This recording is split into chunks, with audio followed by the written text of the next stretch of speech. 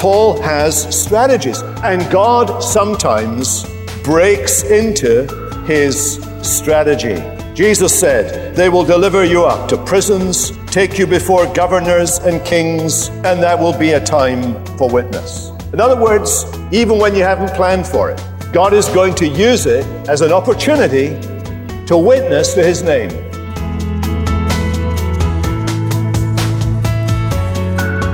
What could be brighter than the sun? Only the glory of God through his Son, Jesus Christ. The Apostle Paul takes his opportunity before King Agrippa to testify of that great light, his fateful encounter with Jesus on the road to Damascus. That defined Paul's conversion and calling. Welcome to No Falling Word with Liam Gallagher.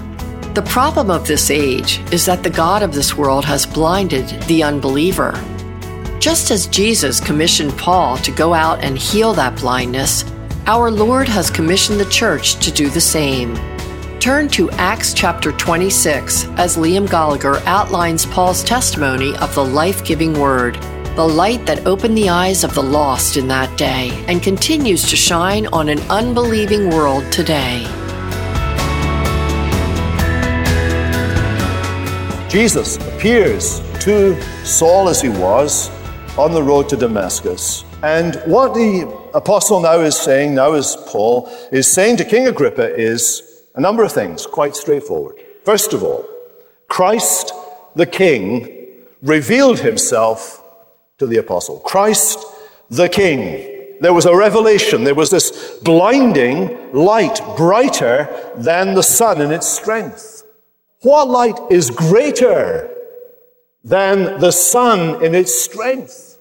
What brightness is brighter than the sun in its strength? Answer, the glory of God is brighter than the sun in its strength. And Paul saw the glory of God. God appeared to him. And there's more. First words of Jesus were, verse 16, get up on your feet, stand up on your feet.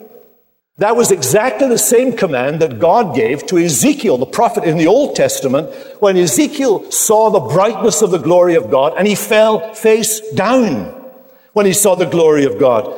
God said to Ezekiel, I'm going to quote here what God said to Ezekiel, Son of man, stand up on your feet. I am sending you to the Israelites. Jesus said to Paul, I am sending you to the Gentiles. God said to Ezekiel, I am sending you to the Israelites. You must speak my words to them. Here is Jesus explaining the purpose of the revelation. I have appeared to you for this purpose, to appoint you a servant and a witness to the things in which you have seen me and to those in which I will appear to you. Servant and witness. Those two words used here, in a sense, bracket the whole of Luke's work, because he has begun his work back in Luke chapter 1 talking about writing a narrative of the things that have been accomplished amongst us, just as those who from the beginning were eyewitnesses and ministers or servants of the word that was delivered to them. So what Luke is saying is, Paul belongs to those people who were witnesses and servants, eyewitnesses and servants. That is, eyewitnesses of the resurrection of Jesus and servants of the word of God delivered to them. But he's saying more than that. Not only does Jesus stand among those people who were witnesses of these things. He saw the risen Jesus and was a witness to that. But what Luke is telling us is that Paul's call by Jesus is distinctive in that his call more closely resembles the call of Isaiah and Jeremiah and Ezekiel and other Old Testament prophets. Because his ministry is going to have similar weight to their ministry. He's called by name twice. Saul, Saul, just as Moses was called by name twice. Samuel was called by name twice. He's commanded to stand on his feet as Ezekiel was commanded to stand on his feet. He is promised that he will be rescued from harm by those to whom he will be sent, just as the Lord promised Jeremiah that he would be with him and rescue him from harm. And he has this distinctive ministry. Do you notice? He has this distinctive ministry in that he will be an instrument of the will of Jesus, a servant of Jesus, basically being an assistant to the risen Lord, an instrument of his will, giving faithful, sacrificial service to believers and unbelievers in Jesus' name, in face of opposition and persecution and deprivation. And as a witness, that's the servant, as a witness, he stands beside all those other apostles as an eyewitness of the resurrected Jesus. A witness, notice the language Jesus uses, a witness of what you have seen, but also a witness to what you will see.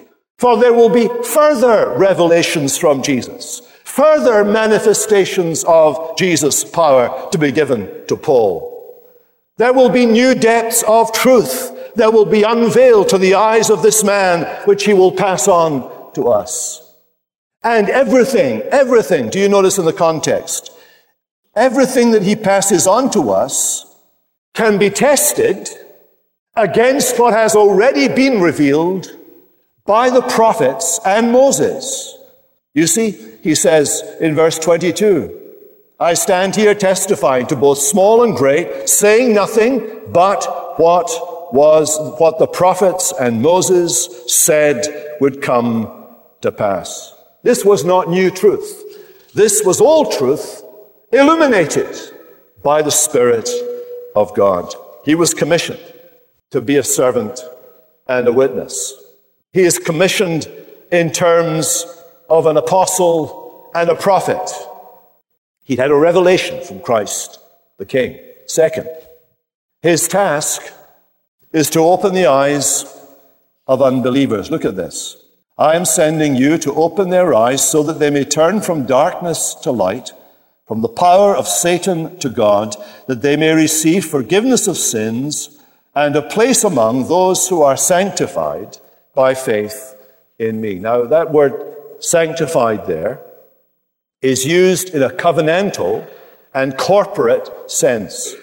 It has to do with people who have been set apart by God. God has put a fence around them and said, these are my people. It is an objective sanctification. Sometimes we use the word sanctification in a subjective sense. We're thinking about being made holy, of growing in holiness, growing in righteousness, and so on. But the Bible often uses the word, perhaps primarily uses the word, in an objective sense of people or things that are set apart for the exclusive use of God himself. So, for example, in chapter 20, verse 32, Paul indicates that the word of grace that he preached would give to these people an inheritance among those who are sanctified, that is, set apart. God has put them to one side and said, these are mine. When Paul is writing the Corinthians, they're not a very good lot. This Corinthian church is a bit of a ragbag church. It's not your favorite church. It's your church from hell, to be honest. But even writing to the Corinthian church, Paul can write about these saints there. He can say about them that you have been sanctified in Christ Jesus, set apart.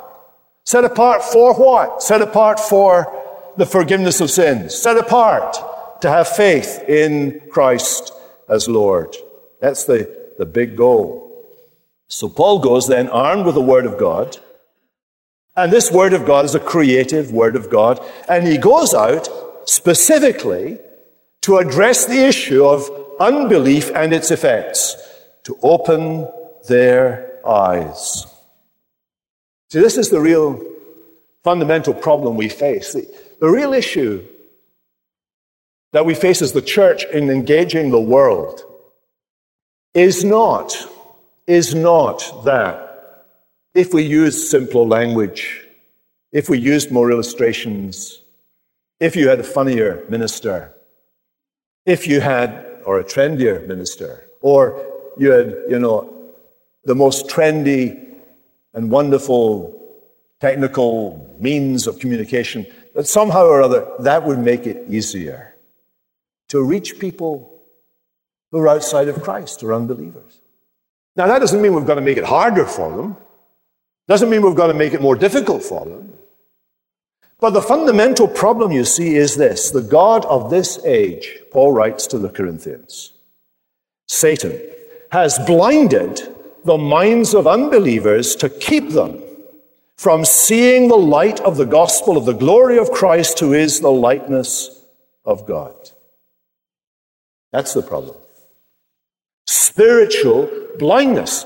And Jesus says to Paul, I'm sending you out because I want to heal that blindness. That's the goal of evangelism. And we go out with what? We go out with the Word of God, the Word of Jesus. Let me tell you what the Word of Jesus does. Jesus says to a blind man, see. Jesus says to a deaf man, hear. Jesus says to a lame man, walk. Jesus says to a dead man, Lazarus, come out. And he comes. Jesus' word that we preach, this word is a creative, life-giving word. We go out with this word. And the Holy Spirit is pleased to take this word of our testimony and use it as the means by which we break the barriers down, and the Word of God opens eyes. People move.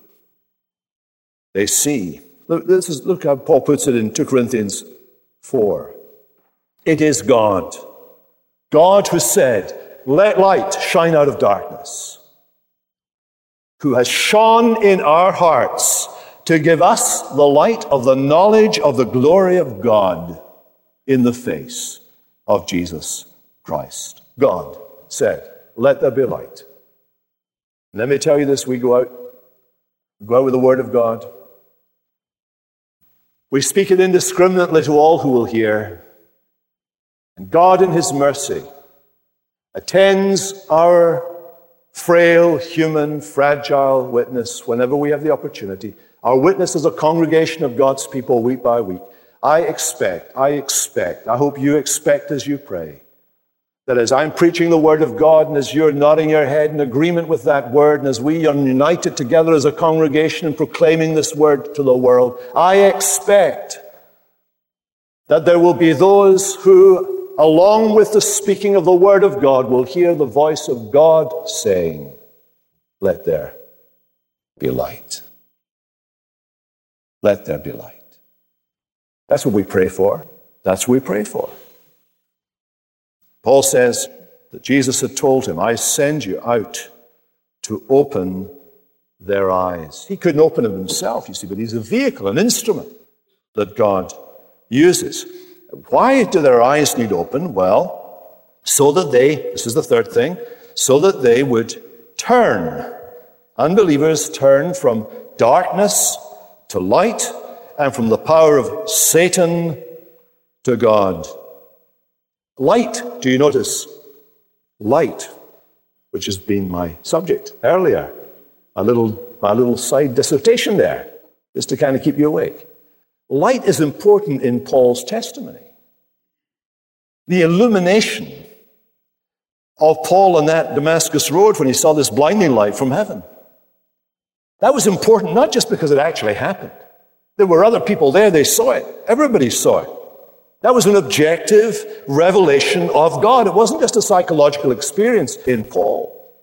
It wasn't just a moment of illumination. You know, people talk about having a moment of illumination. Penny drops, suddenly they see something they didn't see before. That wasn't what it was. This was an objective reality. The light shone, everybody saw it, they were terrified. It was objectively true. But that light that was objectively true was also a powerful, powerful symbol of this new calling of Paul. The Lord, who in Isaiah said he would open blind eyes and bring people from darkness to light. This God, who'd said that in Isaiah 49, was going to spread the light of salvation through Paul, because he spoke of and he spoke for one other, another, Christ who rose from the dead to proclaim light, both to the people of Israel and to the Gentiles. Paul's gospel, he tells us, is comprehensive in its benefits. It releases us from spiritual ignorance. But it also frees us from the oppressive tyranny of our greatest enemy, Satan. And Satan's great hold on us, Satan's great power over us, is the power of our sin. You see, just think of a moment. What do we mean when we talk about the devil? What kind of creature is he? Well, the Bible introduces him right at the very beginning of the Bible story. Without giving us a lot of details about him, he walks onto the stage as a serpent. And what does the serpent do? He is a deceiver right from the very beginning. What happens to Eve? She is deceived. Adam, he sins. He knows what he's doing. He sins in rebellion against God, but Eve is deceived. The devil deceives her, lies to her, and she buys his lie. Every false doctrine, all false teaching, every false prophet, every religion, other than that revealed by God in Christ in Scripture, is a lie. Every philosophy, every speculation, everything that turns the attention of men and women away from the things of God is a lie. It is the work of Satan, who deceives, who blinds the minds of unbelievers. It's a reality. He's a liar and a deceiver. He is an accuser, the Bible says. He accuses us. He points out to God every time you sin, every time you think something you shouldn't think, every time your attitude is wrong. He's there. He's jumping down on that. He wants to point that out to God. He wants to accuse you before God. Day and night, he accuses you, accuses you, accuses you. Because he hates you. The power of Satan. Not only that, but he accuses you to other people about things you didn't really do, but look as if you might have done. He spreads lies about you, or he encourages other people to think badly of you. And for those of us who are sensitive, he accuses you to you. He brings up to you the stuff that you've done that's wrong, that's already been pardoned and forgiven, that you've confessed and been forgiven for. He brings it up again and again and again and again and again, and he makes you miserable. He kind of puts you on mute. You can't say anything because you feel so guilty. He puts you on pause and you can't do anything because you feel so guilty. He is an accuser. And what the Lord Jesus does in the gospel, let me tell you this, is he tells you the truth and brings you out of ignorance into spiritual understanding. And he silences the accuser before the throne of God above. I have a strong, certain plea, a great high priest, whose name is love, ever lives and pleads for me. Satan tempts me to despair, tells me of the guilt within. Upward I look and see him there who made an end to all my sin. He silences the devil. He deals with the power of Satan to bring us to God. This is the great message that the apostle preached to the nation. Well, let's wind it up.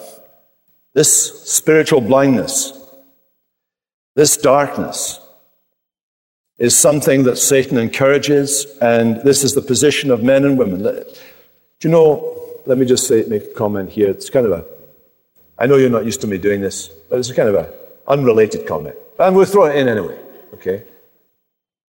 Very often as Christians, we are tempted to listen to the arguments and the way in which the world reasons. Take, for example, the whole area of scientific inquiry. We have a great respect, I have a great respect for scientific inquiry. But we must never for 1 minute think that sin has not infected and affected the mind's powers of reason outside of Christ. If we believe in sin, sin has affected every part of us, even our powers of reasoning, ability to philosophize, these things. The way the mind works is as affected by sin. You can't think for 1 minute that somehow or other reason escaped the fall. So we've got to be careful that we guide our lives not by our own reason, within limits, of course. God has given us reason. As long as our reason is submitted to the revelation of God, the revelation that God gives comes first, and our reason is informed by revelation, and then in prayerful submission to God, applied to all the areas of life in which we're engaged. Mind illuminated. And do you see the effects? Forgiveness of sins and a place among those who are sanctified by faith. That is, carved out by faith. The believing community. Those set apart for God. That's the church. These two things. What does the gospel take us to? It takes us to the forgiveness of my sins personally. And it takes me into the fellowship of the forgiven. The fellowship of those who've been set apart by God and who believe. Set apart, sanctified by faith in me. In other words, the gospel always gets you into church. Always gets you into church. That's the effect of it. Puts you among the people of God. You can't go it alone. You can't do it in your own steam. You have to be part of the body of Christ. So what Paul is saying to this king, I want you to see, is he's actually giving a whole word of testimony about what the gospel is all about. And he's doing it as he's done it to the Sanhedrin, as he's done it to Felix, as he's done it to Festus. Now he's saying it to King Agrippa. His 2 years in prison have not been wasted time. He has been given amazing opportunities, and he's taken them, he's snatched them. And here he is summarizing this great gospel, what Christ aims to do through you and me when we testify to the truth. And in our day, the church in America, has been given this great task of testifying to the truth to an increasingly secularized and anti-Christian society. Speaking for Jesus. That's our job. And it doesn't really matter whether people listen or not. That's God's job. Our job is to bear witness to the truth as it is in Jesus. Let's pray. Father, we thank you for the fact that there is such a thing as objective truth that has been revealed to us. We thank you that it has been revealed in Christ, and we pray that in your grace the light would come on in our heads if we haven't seen that light before, that it would make sense to us. It would capture not only our minds, but through our minds capture our hearts, and then lead to our whole will, our whole person, committing ourselves wholly to Jesus. We pray, Lord, that you would enfold us among the fellowship of the forgiven. That we find among your people who are honest about their weaknesses, people who are able to confess their sin, people who don't need to pretend they're perfect, people who know that they're forgiven, people who know that they are at the same time justified and sinful, that God is not finished with them yet, but that they're moving inextricably towards that final destination when we will waken in his likeness. We pray in Jesus' strong name. Amen. You're listening to No Falling Word, featuring the teaching of Dr. Liam Gallagher. We hope you enjoyed today's message. We'd like to send you a free CD by teacher and pastor Nick Batzig entitled Today If You Hear His Voice. God continues to speak to us through Scripture today, just as he spoke directly to the Old Testament prophets. You can receive your free CD or learn more about this radio ministry by calling 1-800-488-1888. You can also write to us at 600 Eden Road, Lancaster, Pennsylvania, 17601. The message you enjoyed today was made possible by the donations of listeners like you. Please consider supporting our radio ministry so that we can continue to bring you biblically sound teaching for today's world. Call 1-800-488-1888 to lend your support. Thanks for listening. Liam is an author, theologian, and pastor of 10th Presbyterian Church in Center City, Philadelphia, at the corner of 17th and Spruce Streets. If you'd like to visit Liam's home church, we invite you to stop by any Sunday for services at either 9 or 11 a.m. or at 6:30 p.m. No Falling Word aims to call the church back to Reformed doctrine and Christ-centered worship, and is brought to you by the Alliance of Confessing Evangelicals. The Alliance is a group of pastors, scholars, and laymen who proclaim biblical doctrine in order to foster a Reformed awakening in today's church.